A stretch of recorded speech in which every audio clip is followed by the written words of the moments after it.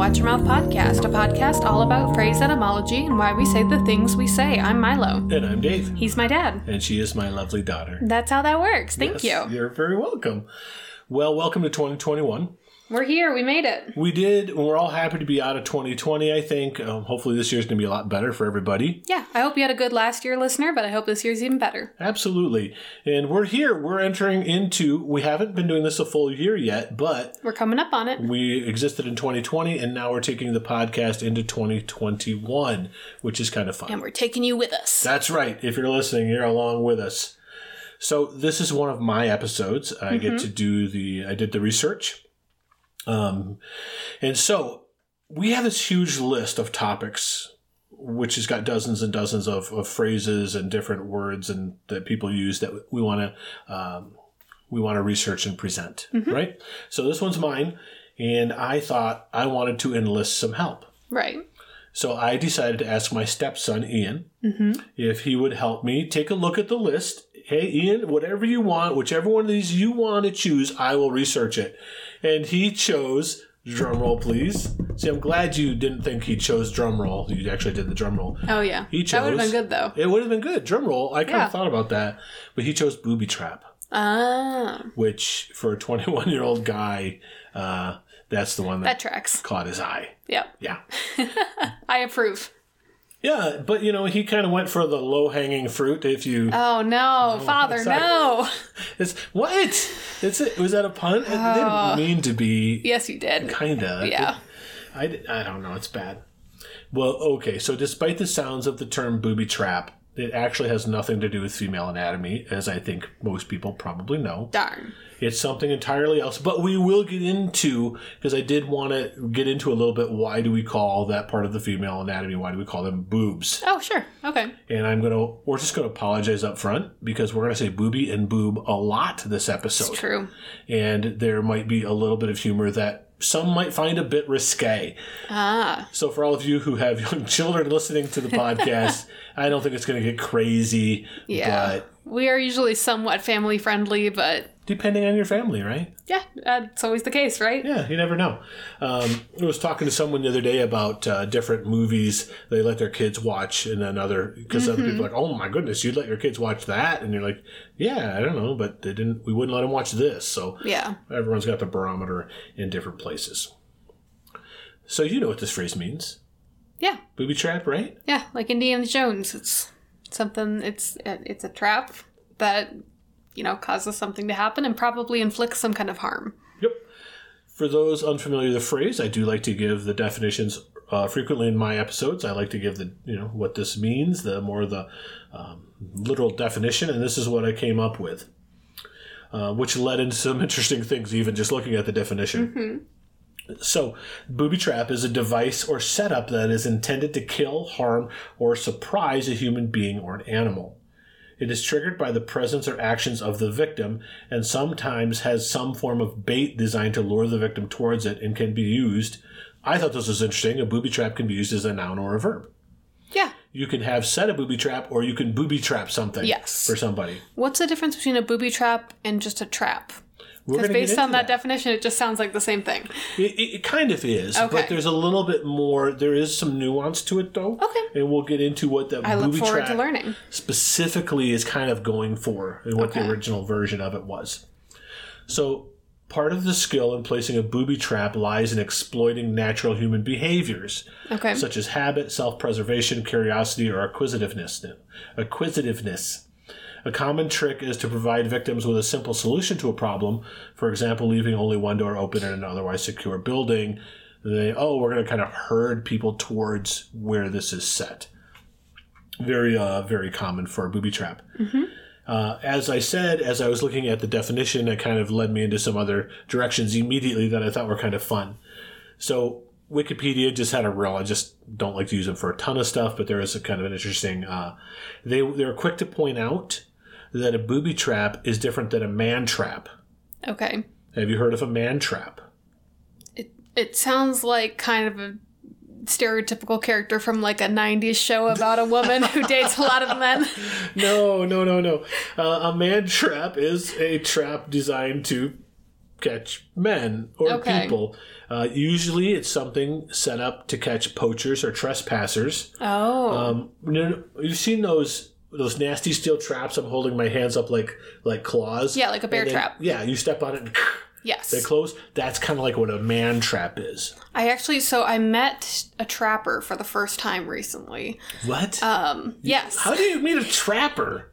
It's like a friend of a friend who just like, he was telling me that he was going hunting, and I was like, oh, what do you use? Like a bow or a gun? Because we live in Michigan and there's a lot of hunters. A lot of hunters. And he's like, oh, I like trapping. And so he actually taught me more about those bear traps and that they're not actually intended to like cut the skin at all. They're just supposed to hold it. But so the modern ones rarely have teeth. Oh, okay. They're just like circles. Two flaps that just hold it. I still don't approve, but... No. Was his name Grizzly Adams? No, but I wish. Did he have a beard? No. Okay. I'm much more disappointed by this story. But it's not... I used to... Part of one of the jobs I had, I trapped animals. Yes, you were pest control. Yes, and so one of the things I had to do was to trap. Every once in a while, we had cages, and I'd set up a steel trap for whatever, a possum or a raccoon or a squirrel or skunk. Sometimes. Did you call them booby traps? I did not actually. Okay. But because it doesn't really fit, which again we're going to see here in a second. So I was a little bit curious about this idea of a man trap, because I'd never really heard of that before. So, like we said, there's usually those nasty-looking steel traps. Looks like it's designed to take a foot off. Right. Or to sink the teeth into the leg of the person or an animal. So, man traps used to be legal in England. Okay. But way back in 1827, they've been illegal in England. They outlawed man traps in England. Except, which I thought this was interesting, in houses between sunset and sunrise as a defense against burglars. Is this just a Home Alone thing? I don't know, but apparently in England... Is that real? Yes. Oh. Apparently in England, it's legal to set up a steel trap like that in your house if you're afraid someone's going to break in. Okay. But only at... What were the times of day? At night. Between only sunset at night. and sunrise. Okay. You can so you have to dismantle it during the day? I guess. Or just move them to the side. I don't know. Can you imagine going to the emergency room because your man trap went off? Oh my gosh. What happened? My man trap went off. Like, what are you talking about? But in an English accent, which would make it... Is that what that giant Venus flytrap from Little Shop of Horrors is called? I think so. Man trap? I think so. Okay. Yeah. Which, what was its name? Do you remember? I've never seen that show, actually. I have no idea. It's Audrey, I think. Oh, okay. All right. So back to booby traps. So booby traps were often used in what was called guerrilla warfare. Okay. So another point of clarification. When I say guerrilla warfare, I mean guerrilla is Guerilla, not guerrilla warfare as the animal. Which probably has happened at some point. We just don't know about it. Guerrilla warfare? Yeah. I mean, some apes have, like, things that look like religions, so I would not be surprised if they also have war. Oh, I think they probably do. Yeah. And if you've seen Planet of the Apes, I mean, maybe you could call that guerrilla warfare. True. I don't know. But what if a gorilla, the animal gorilla, goes for, like, the guerrilla tactics, and that would be a guerrilla warfare? I would watch that movie. You'd read that screenplay? Yeah, for sure. It's one of the... And it would be called... What's the... There's the scientific name for gorilla is like gorilla. Yeah, like bear, That's bear, what bear. would be the name of the movie. Oh, yeah. We should make it. And we should it. make it a stop motion animation. That'd be great. So, staying in my little segue of guerrilla warfare, the word guerrilla, the GUE version of gorilla, not the animal, is based on the Spanish word guerra, which is war. Oh, okay, So that's where, because I got wondering, well, why do they call it guerrilla warfare? Right. Because there aren't, disappointed there's a huge lack of guerrillas in guerrilla warfare, because who wouldn't want that? But it's from the Spanish word guerra, if I'm saying that correctly. Is guerrilla warfare characterized by then, like, tactics that were popularized by the Spanish? Why is it called war? Well, it's because it got to be identified with a more non-typical type of warfare. Okay. And so it got to be like there was a lot of guerrilla warfare in the Revolutionary War. That's one of the reasons America was able to beat the British, because if they would have just lined up and walked at each other, which was the fair version of war, horribly outmanned, horribly outgunned. Okay. So they had to resort to midnight raids, hitting and running. It doesn't mean a specific type of warfare. It just means non-traditional warfare. Yes, that is more guerrilla warfare. Interesting. I don't know if I ever knew what that actually was. Oh, yeah. It is. It's more of that. It's more in the dark. It's more about strategy than just brute force. Yes, and upsetting and causing panic and fear and kind of striking and withdrawing really quickly or setting traps like booby traps is a type of guerrilla warfare. Gotcha. Okay. Yeah. Speaking of the guerrillas, again, another little segue going farther down the rabbit hole. There is, there's all these different terms for animals, like a group of animals. Yeah, collective nouns. Yes, which are very interesting. They are. You've got a murder of crows. Mm-hmm. And can you think of any other good ones? That's my favorite, is a murder of crows. So a lot of them are kind of like, it's debatable about whether they're actually used or whether they're just fanciful. Sure. So I mean, Pod of Dolphins springs to mind. I know that there's some really fancy ones, but... How about, do you know the one for a bunch of gorillas? Do you know what they're called? I don't. They could either be called a band or a troop, or less commonly, a whoop. Oh, that's kind of nice. A whoop of gorillas. Okay. Which I think that should be more common, not less common. I do enjoy that. Watching this YouTube video of these photographers that were videoing a whoop of gorillas. Uh-huh. I do like that. These big silverback, just a massive... Terrifying. Oh my gosh, just this incredibly, very muscular. And the gorilla they're within 10 feet of these things, right? Just staying very calm. Yep. Gorilla walks by, grabs this guy's leg, and just pulls him for about 10 feet and then just lets him go. Uh-huh. And the guy just, of course, just limp and oh no. Play dead. And the guy, it was clearly just a power play. The girl is like, hey, by the way, here, I'm in charge. I'm the one in control here. Yeah. Yep. And if I wanted to, I could do whatever I wanted and you couldn't do anything to stop me. You have no recourse. Yeah. I did just see, I've been looking online, and they do say for just apes in general, the collective noun is a shrewdness of apes. Oh. Don't know how scientific that is, but it sounds cool. Do you like shrewdness better or a whoop of apes better? Well, whoops of gorilla. I think that was gorilla specific. Yeah, but I'm messing apes up is a shrewdness. That's true. I like it. I like skulk of foxes. Okay. That seems to track. Yeah, I like that a lot. Okay, and this site has now lost all credibility. A barrel of monkeys. I don't think that's... Nope. Never mind. You erase all those things you heard? None of those are probably true. Oh my gosh. That's a game. Did you ever play the Barrel of Monkeys game? Yes. Yeah. I used to have that. Grandma Joyce had it in her closet. Of course she did. Grandma Joyce. Shout out to Grandma Joyce and Ray. Grandpa Ray. Okay, so we've determined what the booby trap is not a little bit it's nothing to do with the female anatomy. Kind of getting idea it's guerrilla warfare. Could you set a booby trap from boobs? Well, you probably That's probably just what a femme fatale is, right? It's a different name for a femme fatale, a booby trap. 100%, because it is playing on some type of a human weakness or desire to draw them in. I think the whole idea of a booby trap is drawing them into where you want them to be. And we're going to give some examples of this in a minute. Okay. So, okay, so start us off. When we hear the word booby now, yeah, right. People are going to think of women's breasts. I mean, that's you might think booby trap or some of the other usages that got attached to the word booby. Or if you're in the UK, you might think it's I think that's used as a term for a dumb person, you're a booby, a loser. Yep, and that's that's where all this comes from. Because we're going to dive into that real soon here. Sorry, spoilers. No, it's fine. But the word booby, you're right, it did start off with it. That's kind of where it comes from, is the whole idea of someone who's stupid. We're going to dive into that in just a second. But it didn't always mean somebody who is dumb, a boob. Yeah. In fact, in the early 1900s, the word boob was a slang for prison.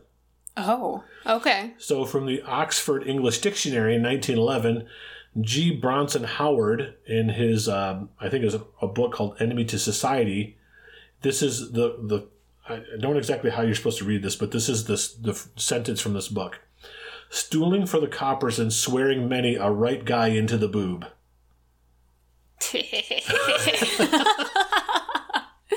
That's a happy lesbian laugh, people, just so you know. Oh, very good. All right, so... I want a t-shirt that says that happy lesbian laugh. Oh, you like that? You can market that. I think I can. I was kind of tickled by the whole stooling for the coppers and swearing many a right guy into the boob. It's very good. Yeah, it is good. There's a little bit of a spoiler, but that's okay because you had an idea. Booby comes from the Spanish word bobo. Okay. Which means stupid. Right. In parts of Central Africa, the word bobo means someone who does not speak at all or does not speak properly. Wait, so what was the origin of bobo? We're going to just stick with me a second. Okay. Okay, because this is interesting. I'm kind of going backwards farther into time. So the Spanish word bobo means stupid. Spanish. Yep. I don't think they speak much, but apparently the word bobo in Central Africa is someone who can be mute or does not speak properly. Okay. Or speaks foolishly, or who does not speak the prevailing language. Gotcha. Bobo comes from the Latin word bulbus, which meant stuttering. Okay. So apparently in ancient Rome, they thought that stuttering was a sign of stupidity. So if they stuttered, they thought, someone was dumb. Right, which is where we get dumb of not speaking too. Yeah, like sure. Deaf and dumb. And that's the different direction of it is bulbous, someone who stuttered, then became bobo, which meant stupid. Okay. So you can see that. What language, because you said that it was common in Central Africa, from what languages? It doesn't say. And okay.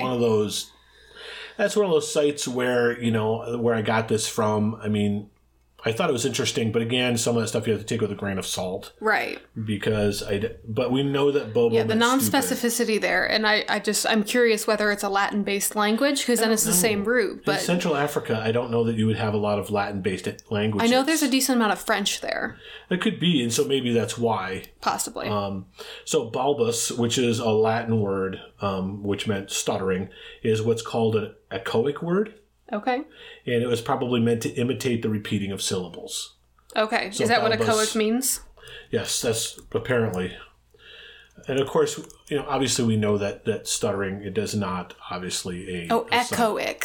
Echoic? What did I say? Echoic. Like echoing. Yeah. I was thinking echoic. No, I'm sorry. No, it was Midwestern accent, but now I get it because it's echoic. Yes, echoic, yes. Cool.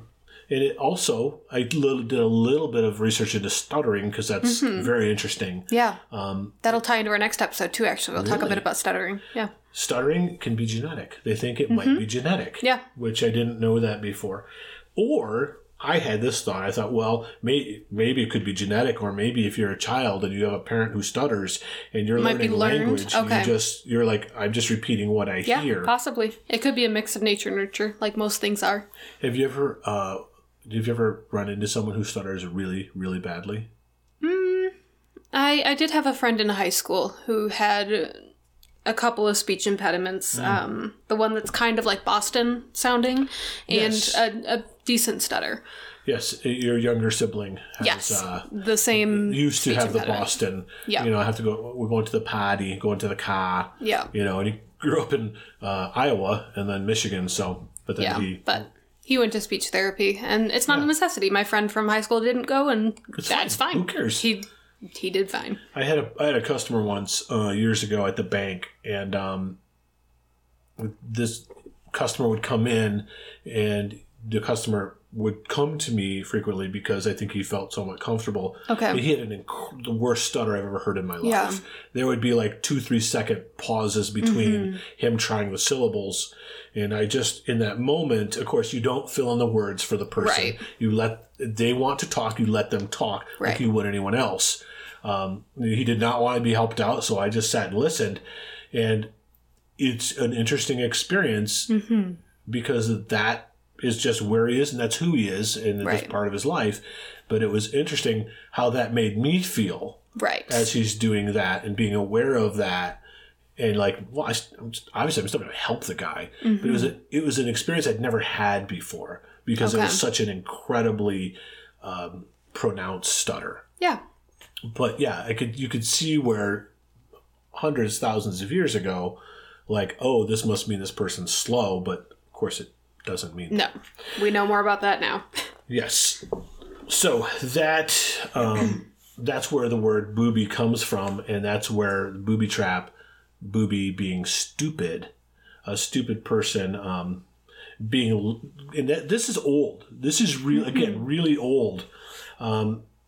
So it kind of, you get the gist of bobo meaning stupid, but then kind of turning into boob and booby.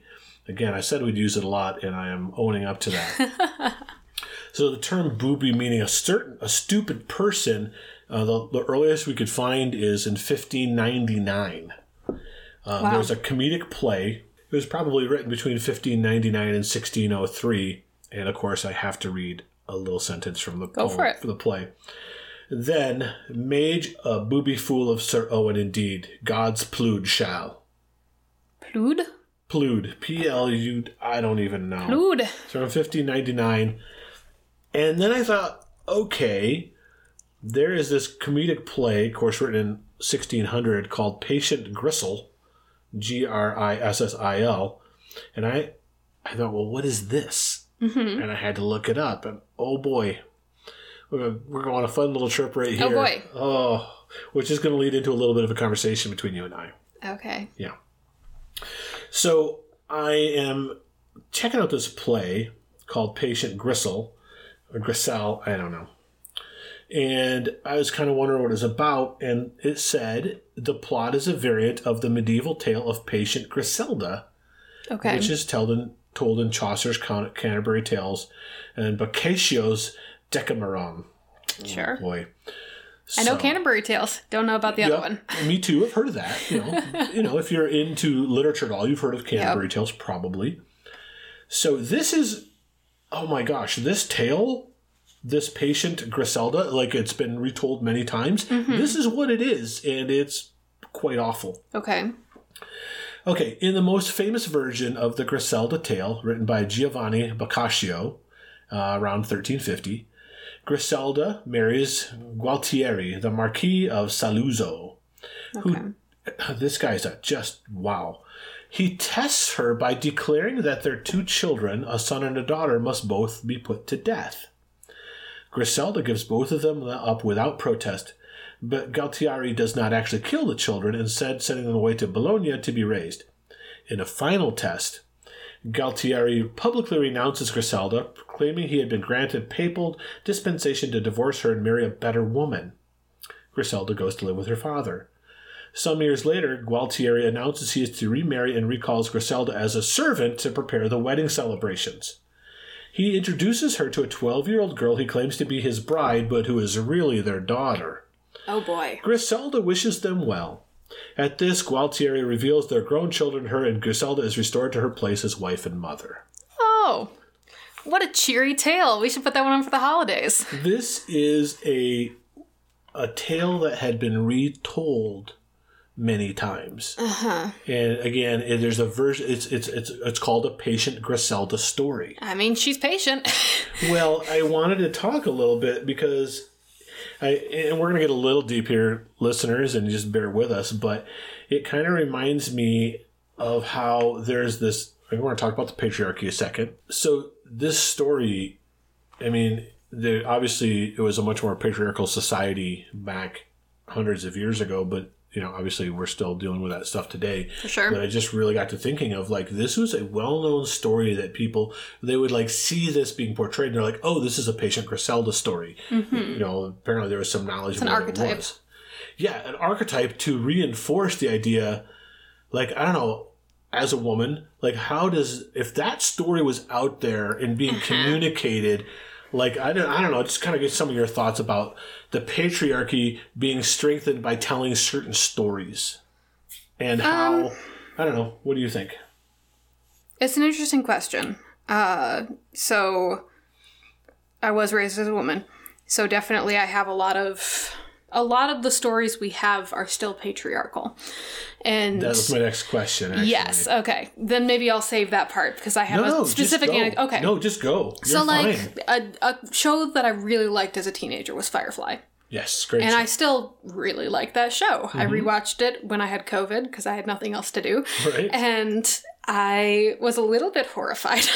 Really? Because that show, and a lot of what Joss Whedon makes, has a very patriarchal slant to it. Mal Reynolds is a very patriarchal character. Yes. In the way that he infantilizes the female members of his crew. They're very capable women, and they're good characters. I'm not saying they're not. I like them a lot. But the way that the men in the story treat them is very telling, especially Inara, the sex worker. Yes. That was the most troubling part. He doesn't treat her well at all. He's, for the audience, he's the hero and this incredible man that you're really supposed to look up to and admire and want to be. But at the same time, he's treating these women very, very poorly. I mean, he's on the surface being a nice man for the most part. Right. But he's also, making jokes that were at the time but are not now. And the woman still falls in love with him. Of course. Because that's the reward that a man gets. So I've been, surrounded by these stories for a long time. And I think, Firefly isn't a bad show, and none of these are. Just having this, very white man slant doesn't make a story bad, but we do need to recognize that this is so many of the stories that we have are about making the white man look good, and he always wins no matter what. He gets the girl. Yes. And that can definitely drive home patriarchy, because then people on the outside of that, especially men who feel like they aren't getting what they want, they feel entitled to getting what they want, no matter how they treat the people around them. Yes. Because they are the hero of their own story, because that's the only kind of hero they've seen, they expect to get what they want. And that's where we get, incel culture, where people think that they are entitled to women's bodies and entitled to sex, when that's not a right. You can't just take that from people. There might be some of our listeners that aren't familiar with that term you just used. So incel is a type of person. It's like a community that arose out of Reddit, which is a website that it's like a social networking kind of communication board. Yep. And it's really widespread. It's not all bad. But definitely it has given rise to certain cultures, including incels, which is short for involuntarily celibate. Yes, that's right. Which is men who believe that they should... In most cases, that the kind of the background of that culture is that it's made of men who think that they should be allowed to have sex with whatever woman they want, or that someone should assign them a woman, that they should just be gifted a woman to have. And that's more, it's a bigger culture than you would hope.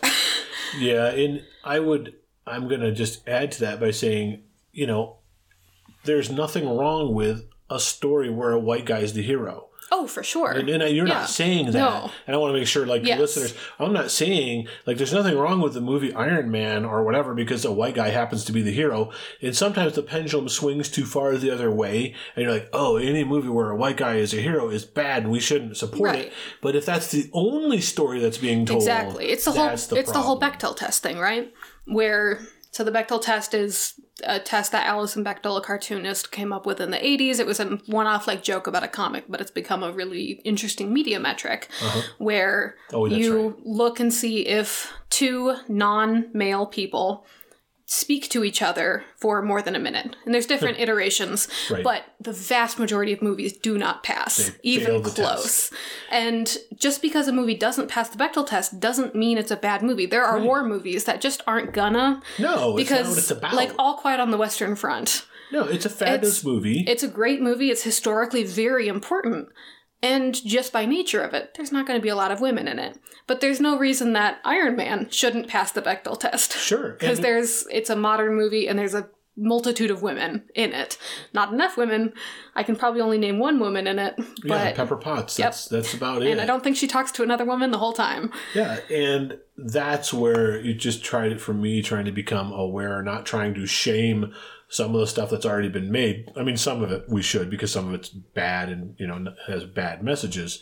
But like, it's not cancel culture. Yeah. It's not like you can't have this, you can't watch this, we should eliminate it all. But it's like, could we be aware of the larger story that's being consistently told? Exactly, because it's cumulative. Yes. It's not the individual movie, although we need to be better about the individual movies we're making and examining what they're saying. But it's not just because Iron Man doesn't have women characters that there's a problem. Right. It's because there wasn't a female-led superhero movie until 15 years after superheroes got popular again. Right. And that's a problem. Yeah, there's such a vast minority of them is part of the problem, and I get it. They think the studios are like, they're trying to make, it's a for-profit business, and they're trying to make movies they think people are going to see that are tried and true. And they commonly make the excuse that there's just not the creators to make those movies. But the reason there aren't the creators to make those movies is because women, people of color, queer people aren't given the same opportunities that cishet white men are. Yeah. So they get buried under the wave of whiteness and maleness. And one of the things, and of course I grew up, and 20, 30 years ago I would have vehemently disagreed with all of this and thought it was all malarkey and just, like whatever, people are just being too sensitive. Mm-hmm. One of the things, and sometimes you can point to key moments in your life that really shifted how you think. Yeah. And I had a moment with this. I know this has nothing to do with Booby Trap, but bear with us because we do this all the time. The moment for me is when I saw a YouTube video about a little girl who I think she was just born with one leg. Half of her other leg was missing. And her mom and dad bought her a Barbie that they had customized so that it had a missing leg and a prosthetic leg. This girl was about 7, 8 years old. She opens this Barbie and she starts weeping. Yeah. And they're like, honey, is it okay? And she's like, well, what's wrong? And she said, she looks like me. Mm-hmm. And I was like, oh. And I was already starting to hear voices. Connect, yep. Of like, if you are this list of people, whatever, this huge list of people that you're not the white male who's straight, there's always the hero, always the guy that's the protagonist, and always wins, and the villain is frequently a woman, or it's a whole ton of times it's just another white guy too is the villain. Yes, but this is also going into queer stuff, but often the villainous man will be given like effeminate and queer like flagging, especially in old Disney movies. Sorry, Disney. Yeah, well, and that's I'm not sorry, Disney. And they were totally capitalizing on what was appealing to most of the culture at that time. And so when I saw that video again, I was like, oh wow, the idea of representation, why the first Wonder Woman was such a great movie in some ways is a lot of little girls were like, oh. A woman could be powerful and still they don't have to act like a man in the movie. Mm-hmm. Now they have value, like Atomic Blonde with Charlize Theron, which is just basically, she's a female John Wick. Okay. She's not being a woman. She's just like, she's acting as much as a man is supposed to act. Right. Instead of like, oh, here's some qualities that could be brought to the forefront and not be shamed as weakness. Right. Like maybe she's nurturing and like, oh, that's weak, or she's showing her emotions. Some of the things that would be more traditionally feminine. Mm-hmm. And like, no, we got to start getting, some of those things aren't helpful. Right. Because it's so much of gender, like we've talked about before, is gray area. So it's not just about performing masculinity to be seen as cool. Yes, exactly. Anybody can be cool, and anybody can be any combination of traditionally masculine or traditionally feminine traits. Yep. And that doesn't discount them from being any kind of person. Well, the thing that's really kind of come up to me, and I've become much more aware of in the last few years specifically, is how much being female was an insult. Yes. Especially as for a young man growing up, like, you fight like a girl, you crying like a little baby girl, all these things. You're gay because if you're gay, that's really weak and bad because you're acting more feminine. Right. And you start to pay attention to these narratives that are woven all throughout culture. And I start to go, oh, wow, I was a part of this really blindly, but doesn't excuse it. But trying to see that pattern of like, oh, this isn't just people whining because like, oh, you know, whatever, you just got your feelings hurt. Yeah. But trying to see that and trying to change and become more aware of it. Right. Because empathy doesn't hurt anyone. Like what the people's aversion to being empathetic is fascinating to me. Like, especially for people like you were talking about earlier, how you would have been before of just like, oh, people are being too sensitive. Yep. What's wrong with being sensitive? Even if they are being sensitive. Like, representation is important, and I'm not discounting that. But even if someone is just being sensitive, why should we not still respect that? Because that's still a legitimate feeling. It is. It is. I'll put a caveat to that. I think there are times you can be too sensitive. I think not in a sense that emotions are bad, but I think I don't want us to.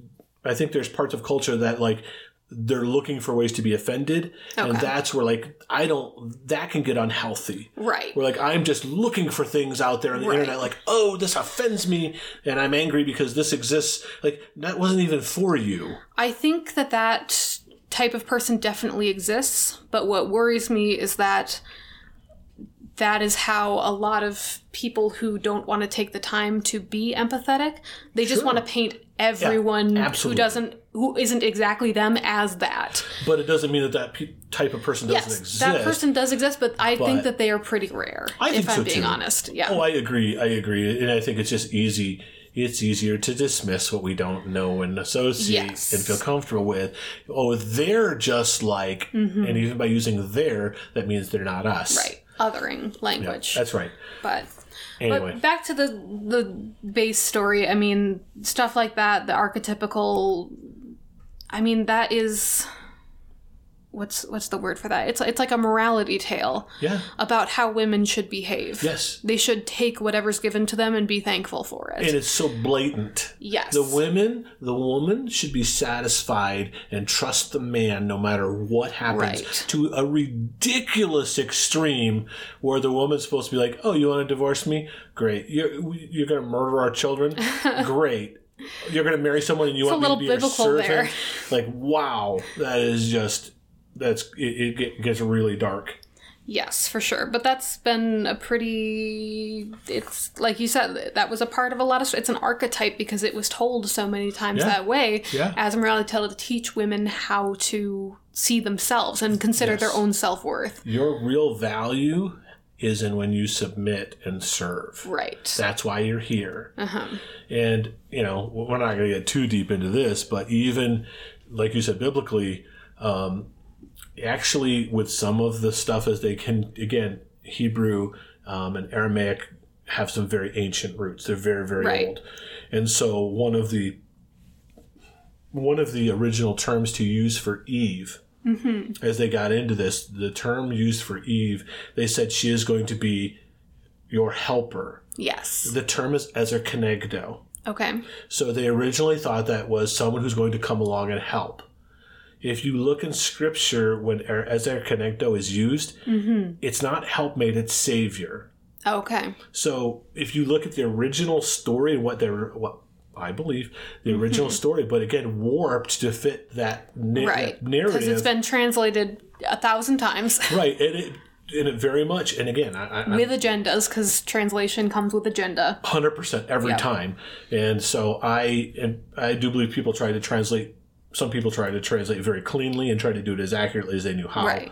Still biases involved. Of course, because it's all from your worldview. So even if you're trying, you can't escape from your own worldview. Yeah, but if you go back to and again, this is something people are still trying to figure out and understand, that original Adam and Eve story got twisted. Like, oh, look, the woman serves the man. She's there to help take care of him and do whatever he wants. It has been suggested, and it looks like that's not what was happening at all.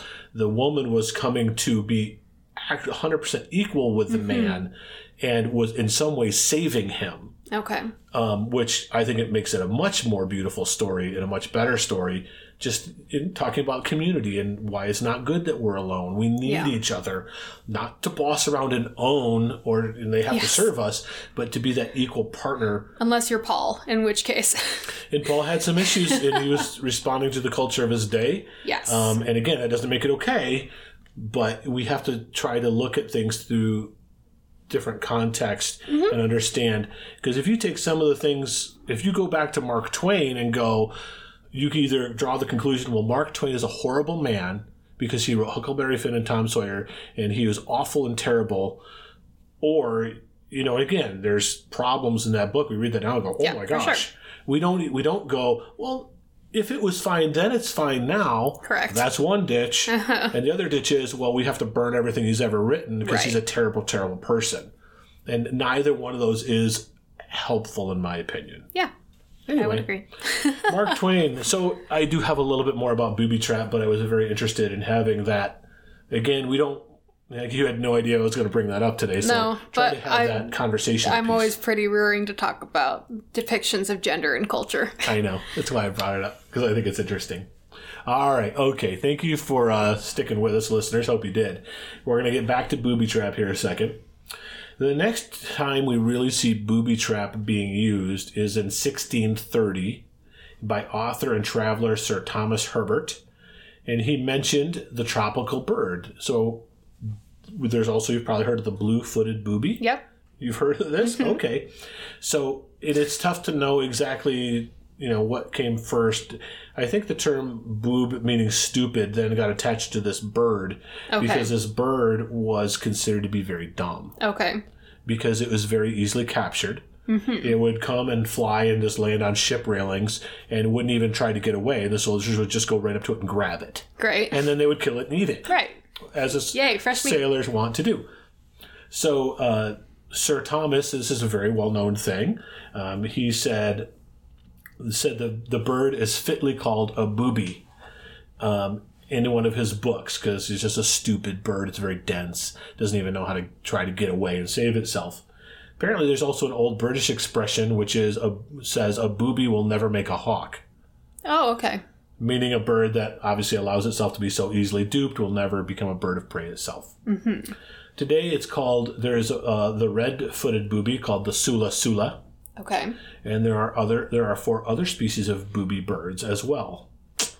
So the one I'd heard of, like I mentioned, is the blue-footed booby. Yeah, I'd heard that too. And I'm talking to Carol about this episode, as I frequently do, and I bore her with the details that she doesn't really want to hear, but it's kind of practicing for the podcast a little bit. So she tolerates me. And I tolerate all the French stuff she does. So. Marriage. See? Equality. It's compromise. She shows me things that I'm not super excited about sometimes, and I end up really liking. Mm-hmm. And I show her stuff that's exciting to me, and that always bores her. Oh, no. But, it's okay. It happens. I think she compromises more than I do. So she wanted me to watch a video of the mating ritual of the blue-footed booby. Okay. Which is quite comical. So it's National Geographic, of course. Yeah. And so what'll happen is the male blue-footed booby will start walking towards the female, and he'll raise a foot up very intentionally and then put it down. This is the start of the dance. Okay. And then he'll put the other one up, and he'll hold it and then put it down as he starts walking towards this girl in a very stilted fashion. And then he'll raise his wings up, he'll put his head down, and he'll raise his wings up. My dad is pantomiming all of this. I am, absolutely. For the auditory medium. It's for you. Oh, thanks.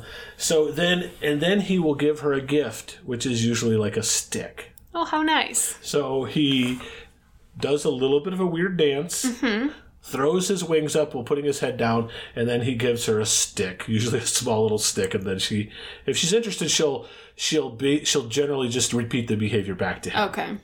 And then they get it on, Mm-hmm. I tried this with Carol. Did not work at all. You didn't pick a good enough stick. I did. Apparently not. I'll have to try again. Maybe I just did it wrong. Okay. So back to the term.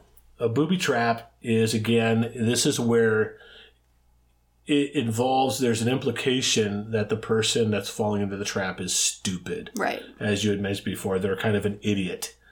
And when booby traps first started becoming a term, it was more practical joke type stuff. And then it moved more into warfare. Mm-hmm. Really more around World War I, we think, is when they started the booby trap is meant to kill or injure somebody. But originally it's you just tricked somebody. There's you've seen the old-fashioned practical joke where they put a pail on top of a door that's partly open. Yes. And then you open the door and the pail of water falls down on somebody. Or of nail polish remover. What? It's from a very old sketch group thing. Oh, no. It's a joke. Oh, yeah. The blind's the guy that goes underneath He's it. Screaming? Yep. Are you much of a practical joker? Have you done? Because you know I am. I know you are, yes. Yeah. My practical jokes basically just boil down to hiding something weird in someone else's house. That's a good one, though. I like that one. I like that one, too. So I am a little bit of a practical joker, and I'm just going to regale our listeners and you with a couple of the practical jokes I've done. Okay, number one is we used to have this really bright light. Okay. And I don't know where we used to go to thrift stores in the 80s with my buddies before anyone really did that, or Goodwill. And we found this incredibly bright, it was light used for movies. Oh, wow. And it'd get really hot. And so my friend Jim, he bought one. He bought this light for like $5 or whatever. And so he and my friend Dan, we all rented this house together. I was like 19 years old. And so this was our first time out of the house. And then Dan worked third shift. Uh-oh. And so, or second shift, and I worked third shift. I set the light up through a whole bunch of string and like hook and eyes and everything. Mm-hmm. And I suspended the light at about face height. Uh-huh. And so when he got home from his shift, about midnight, he's real tired. He opened the door to his room and it turned the light on that was right at his face level. Uh-huh. And I didn't get to see it, but apparently it worked great and it really scared him. And that made me so happy. So later you learned to document it, because I have seen videos of a similar type of joke that you have on camera. Yes, where you set up a deer's head in, I believe, my aunt's bedroom. Yes, I did do that. And waited for her to open it. And so there's like 20 minutes of camera footage of just like the back of this deer head in an empty door. And then she walks in and she screams, and it makes me very happy. A little more complicated practical joke I pulled is this guy I used to work with. He was going to Hawaii for a trip, and he needed to get his car in the shop, and the car was at the shop the day before. The next day he was going to be on vacation and needed to work. So I called a friend of mine, a fellow manager at the bank where I worked, and said, hey, call this guy and tell him that his car's not going to be ready today. Mm-hmm. So he does, and he's like, yeah, he fell for it, but the guy who we were pulling the joke on came back and says, oh, I didn't fall for that at all. I knew it was a joke. And I'm like, okay. So then my evil little brain goes, hey, wait a second. Uh-huh. I have a friend also working for the bank that when you get a call from Columbus, Ohio, where the headquarters were, you knew it's usually someone from HR or something maybe bad. So my friend who worked in Ohio, I had called this other manager, and I was on the phone. I was silent in the background. So my friend Catherine calls Craig, my friend and a manager, who called pretending to be this auto repair mechanic. Uh-huh. And she says, hey, can I talk to Craig? And he said, yeah, this is Craig. She says, so Craig, this is Catherine from HR in Ohio. Mm-hmm. And he's like, yeah, what can I do for you? So did you make a phone call to an employer earlier today, pretending to be someone you weren't? And he goes, yeah. He's like, do you think that was an appropriate thing to do to somebody? And he's like, probably not. And then I couldn't take it anymore. I said, Craig, it's Dave. This is all a joke. You're not in trouble. He's like, oh, F you, man. I'm going to kill you. And I'm going to get you back. Of course, he never did. Yeah. That's the thing about it's still waiting. It's been the day's coming. It's been like 8 years, so I think it's a long con. It is. That's what we're about. Okay, so, but you're really not into practical jokes that much. You don't do it that much. I've done it some. Okay. I was in theater. You always do some level of practical jokes in theater. And hiding things in people's houses. I do love that. Have you done that to me? Oh, yeah. Oh, yeah. You are target number 1. What? What have you hidden in my house? You'll find out. In my house now? Yeah. Oh, really? Yep. Oh, okay. I bet we find things and we just figure it's someone else. I think that might be the case. Yeah. So we're going to talk just a tiny little bit about some bad booby traps. Okay. When they started getting violent. Yeah. In the Vietnam War, they were spikes known as punji sticks. Yeah, I've heard of those. Hidden in grassy areas, and so when fired upon, soldiers would instinctively sought to take cover by throwing themselves down on the ground. Yep. And there would be all types of sharp spikes there. It's a pit with sharp spikes. Also heavily featured in one of the Tony Hawk's games for some reason. Well, that's why I'm familiar with it. And in the game, the old video game Pitfall, an Atari game in the 80s had those types of traps. Another thing they used to do is, again, they try to use a tractor, something that soldiers would want, and they would leave a bottle of whiskey behind. Okay. Or something like that, and they'd pick it up, and it'd be a landmine, and they'd go boom. Couple other usages of booby. You get booby hatch, which has to do with sailors on ships. There's a booby hatch.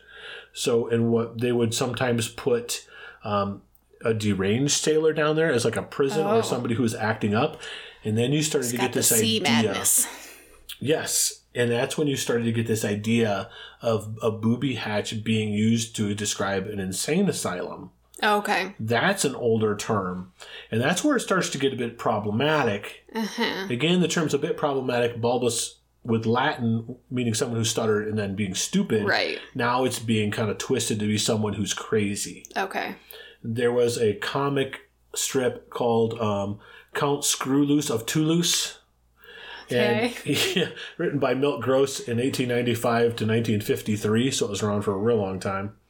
Well, I think that's how long he lived. So it was 1929 to 1934 as a Sunday comic strip. So Count Screwloose would chronically escape from Nutty Crest, the name of the insane asylum, reference back to the episode you did. He spent the day being horrified by antics of the normal folks, and the last panel would always hurry back to the asylum, which he would say, back to the dear old booby hatch. Oh, okay.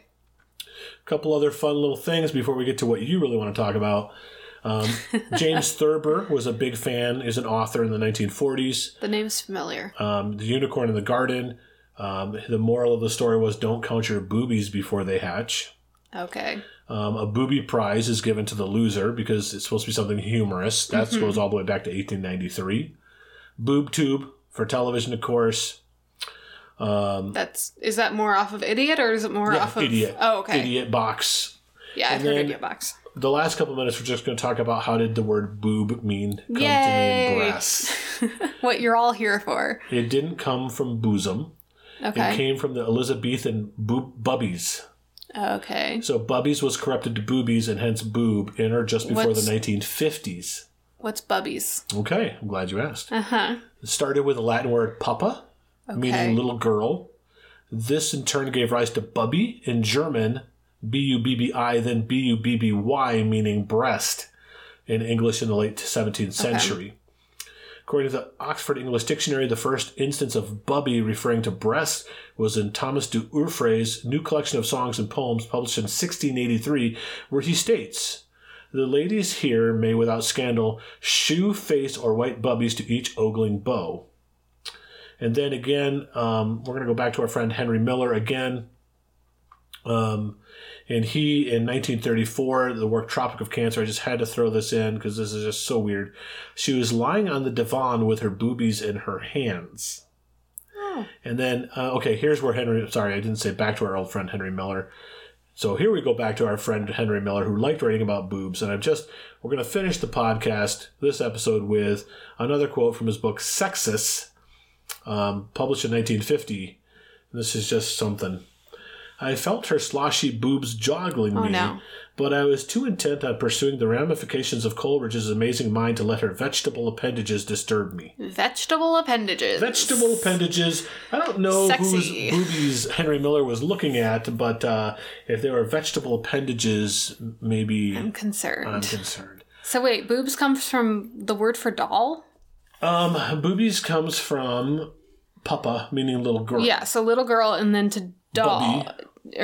So B-U-B-B-I and then to breast. Why little girl to boob? Puppa apparently just went to bubby. I'm not entirely sure. Okay, I might have been thinking about dolls because the French word for doll is pupa. Oh, is it? Yes, which I'm sure comes from that. That's got to be where that comes from. So I think I went off in a different direction there. Well, it started to be somehow attached to, little girl, feminine, girl, woman, I don't know. And so bubby became, then you got bubby to booby, or breast Okay. Because it was associated with something feminine, and just over the centuries, weird. It got so then, and because almost nobody calls a woman's breast boobies now. I mean, not boobies, but boobs sure, a lot. Yeah. But boobies, That's funny that boobie comes first, though. It kind of does. Well, yeah. It's not. It not gets shortened, but though, right? yes, it's yeah. Okay, so that was just kind of an episode I know is all over the place. I apologize. We often do that. This is a little more than normal, but just again, things catch your attention and you kind of go there. So bunny trails, booby trails. No, that's not. We're not gonna. That one's not gonna catch on. No, not, and it shouldn't. What stood out to you? What's something? And amidst all that, boobs. Oh, that's what stuck out to you? Great. They do tend to stick out. So they do. Is that it? That's what you've got? That's what stood out? That's what I'm going with. That's it? I'm going with boobs. Okay. I was just really, that whole story, the patient Griselda, and just the conversation it led to between you and I there on the show. Just just such a crass, brazen example of that message they're trying to communicate. Yes. Not even trying to be subtle about it. So that's Booby Trap. Wonderful. I learned a lot, I think. I hope so. I hope our listeners did too. Yeah, we always hope that you learn along with us because we're always learning stuff. Yeah. But if you would like to keep up on our episodes drops, you can follow us on Facebook or your podcatcher of choice. We are on most of them now, which is exciting. It is. So thank you all for listening and helping us to get there. Because having our listenership counts up definitely helps with that. So does getting reviews. So if you have the ability to review on your podcatcher of choice, please do. If you can't review on the podcatcher, then if you can on either Apple Podcasts, which we are on now, hooray, or on Facebook, you can leave reviews both those places, and it really helps out. Or email. Or... well, yes, you can email us, but that's not a review. No, but you can email us if you've Yes, you can email us at thewatchyourmouthpod@gmail.com if you would like to give suggestions or if you have any corrections or anything like that. We would love to hear from you. Yeah, or just feedback. I mean, we try to get into some conversations on if you have a different point of view, we're interested in hearing it. Yeah. As long as you're nice. Yeah, if you can be nice, that'd be helpful. Please be nice. We are nice people, and we hope that you are nice too. Yeah, and what's nice is we don't get super caught up in, we're not looking every day at how many people are listening, but the number of you who are listening is increasing. Yeah, which makes we appreciate you being here. Yeah, because we have fun making this, and it's especially more fun for my father when you listen to it.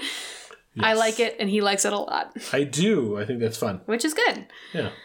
So we will catch you next week, Tuesday.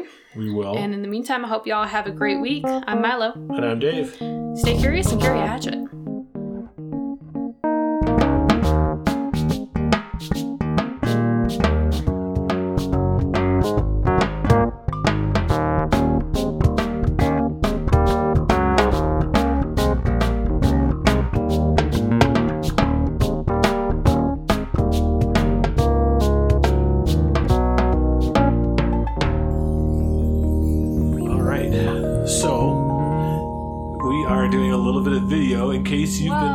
If you've been wondering what we look like, we are doing a special little segment, which if you're only hearing the audio version of this, we are going to have the video up on our Facebook page. Mm-hmm.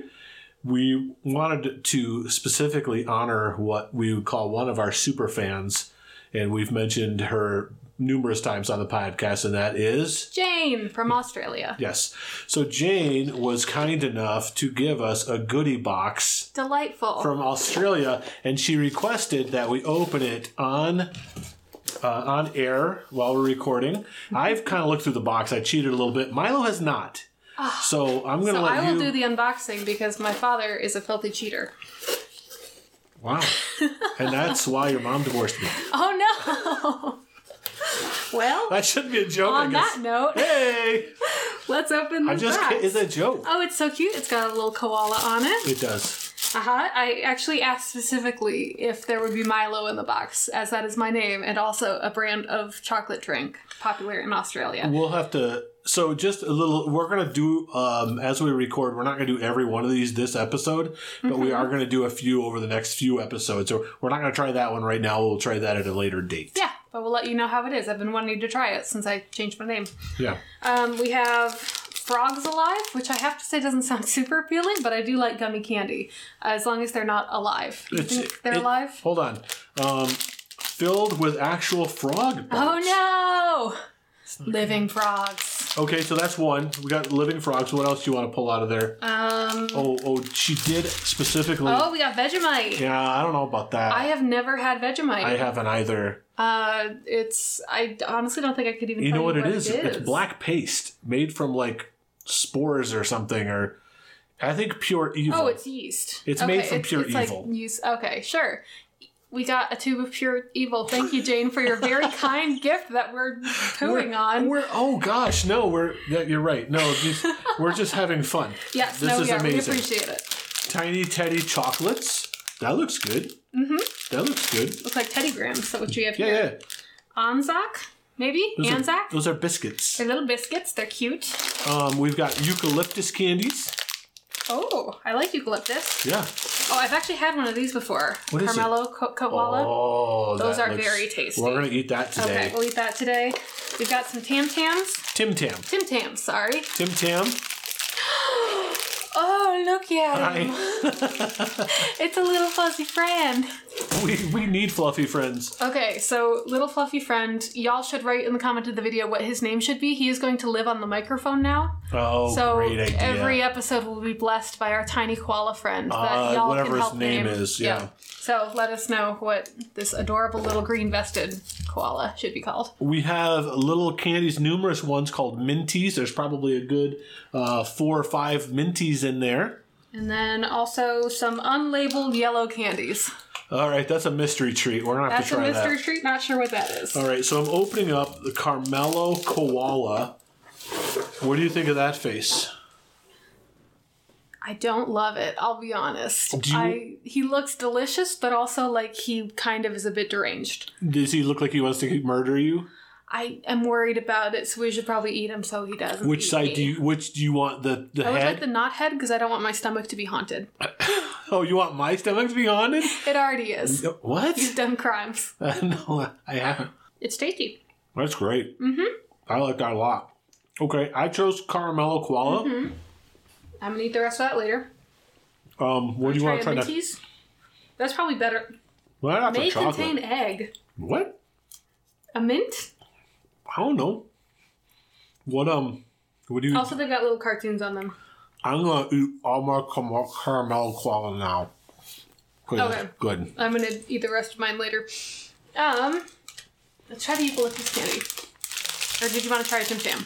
I want to try Tim Tam. Okay, let's try Tim Tam. Jane said that, there's a way to try these. She said you should break the edges off and then use it like a straw. Oh, but they're rectangles. You drink coffee that way. Interesting. You break the edges off and then you drink coffee through it. Like you sip coffee, but neither one of us like coffee, so I'm sorry. That's good.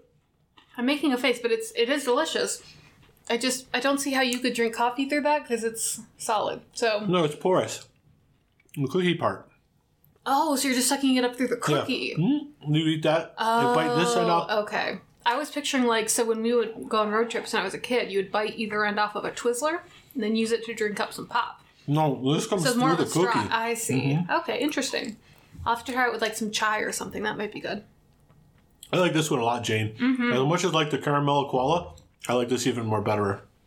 You want to do another one? Or you think 2 is enough for this time? I think we have to check out the mystery candy. It calls to my soul. Okay. Oh, it's got a little game on it. Should we play the game? It's got a game? Yeah. Oh. It's like a trivia game, which we like trivia, don't we? Sure. Okay. So it looks like a little chocolate. Oh. It's a lot harder than I anticipated. You okay?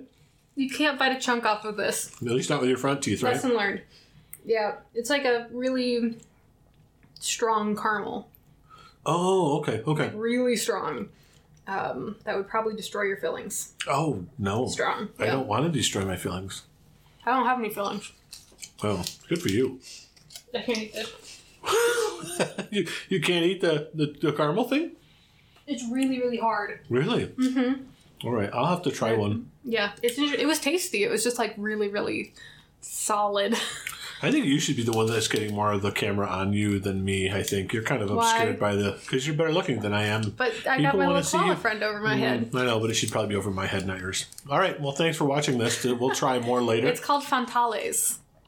What is it called? Fantales, but you can't read it when it's sealed, which seems like maybe poor marketing. Maybe a branding issue there. Yeah. It sounds like we're really trashing Jane's gifts, and I just think this was lovely. No, it's lovely. Let's play the little game, and then we'll so be good. friendly. Okay. It was very, very sweet of you, Jane, both literally and figuratively, because there's lovely sweets in here. So thank you. It's true. I like the Tim Tams a lot. Who am I?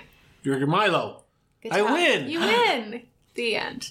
That was a dumb game. I know, right? It's so easy. Well, let me try it. Who am I? Well, the answer says Twilight. What? Oh. It says Twilight. Okay. I don't understand this game at all. So now my dad is... I think that might be a good name for, like, your DJ career. Twilight Dave? DJ Dave Twilight. I think I like Twilight Dave better. Dave Twilight? Like Dave a last Twilight. name? Yeah. Okay. DJ Dave? It's been It's decided. right in there. So yeah. Thanks, Jane. You gave us both lovely treats and a new name for my father. No, we didn't. We will do this again. Yes. And hopefully you guys like this. We'll splice this at the very end of the episode. And we'll keep trying. There's a lot more goodies, and we'll try them all. But there won't be any Tim Tams left next week. I can tell you that. Yes, those are good. We will definitely eat those because they're wonderful. Yummy. Thank you, Jane. Thank you, Jane.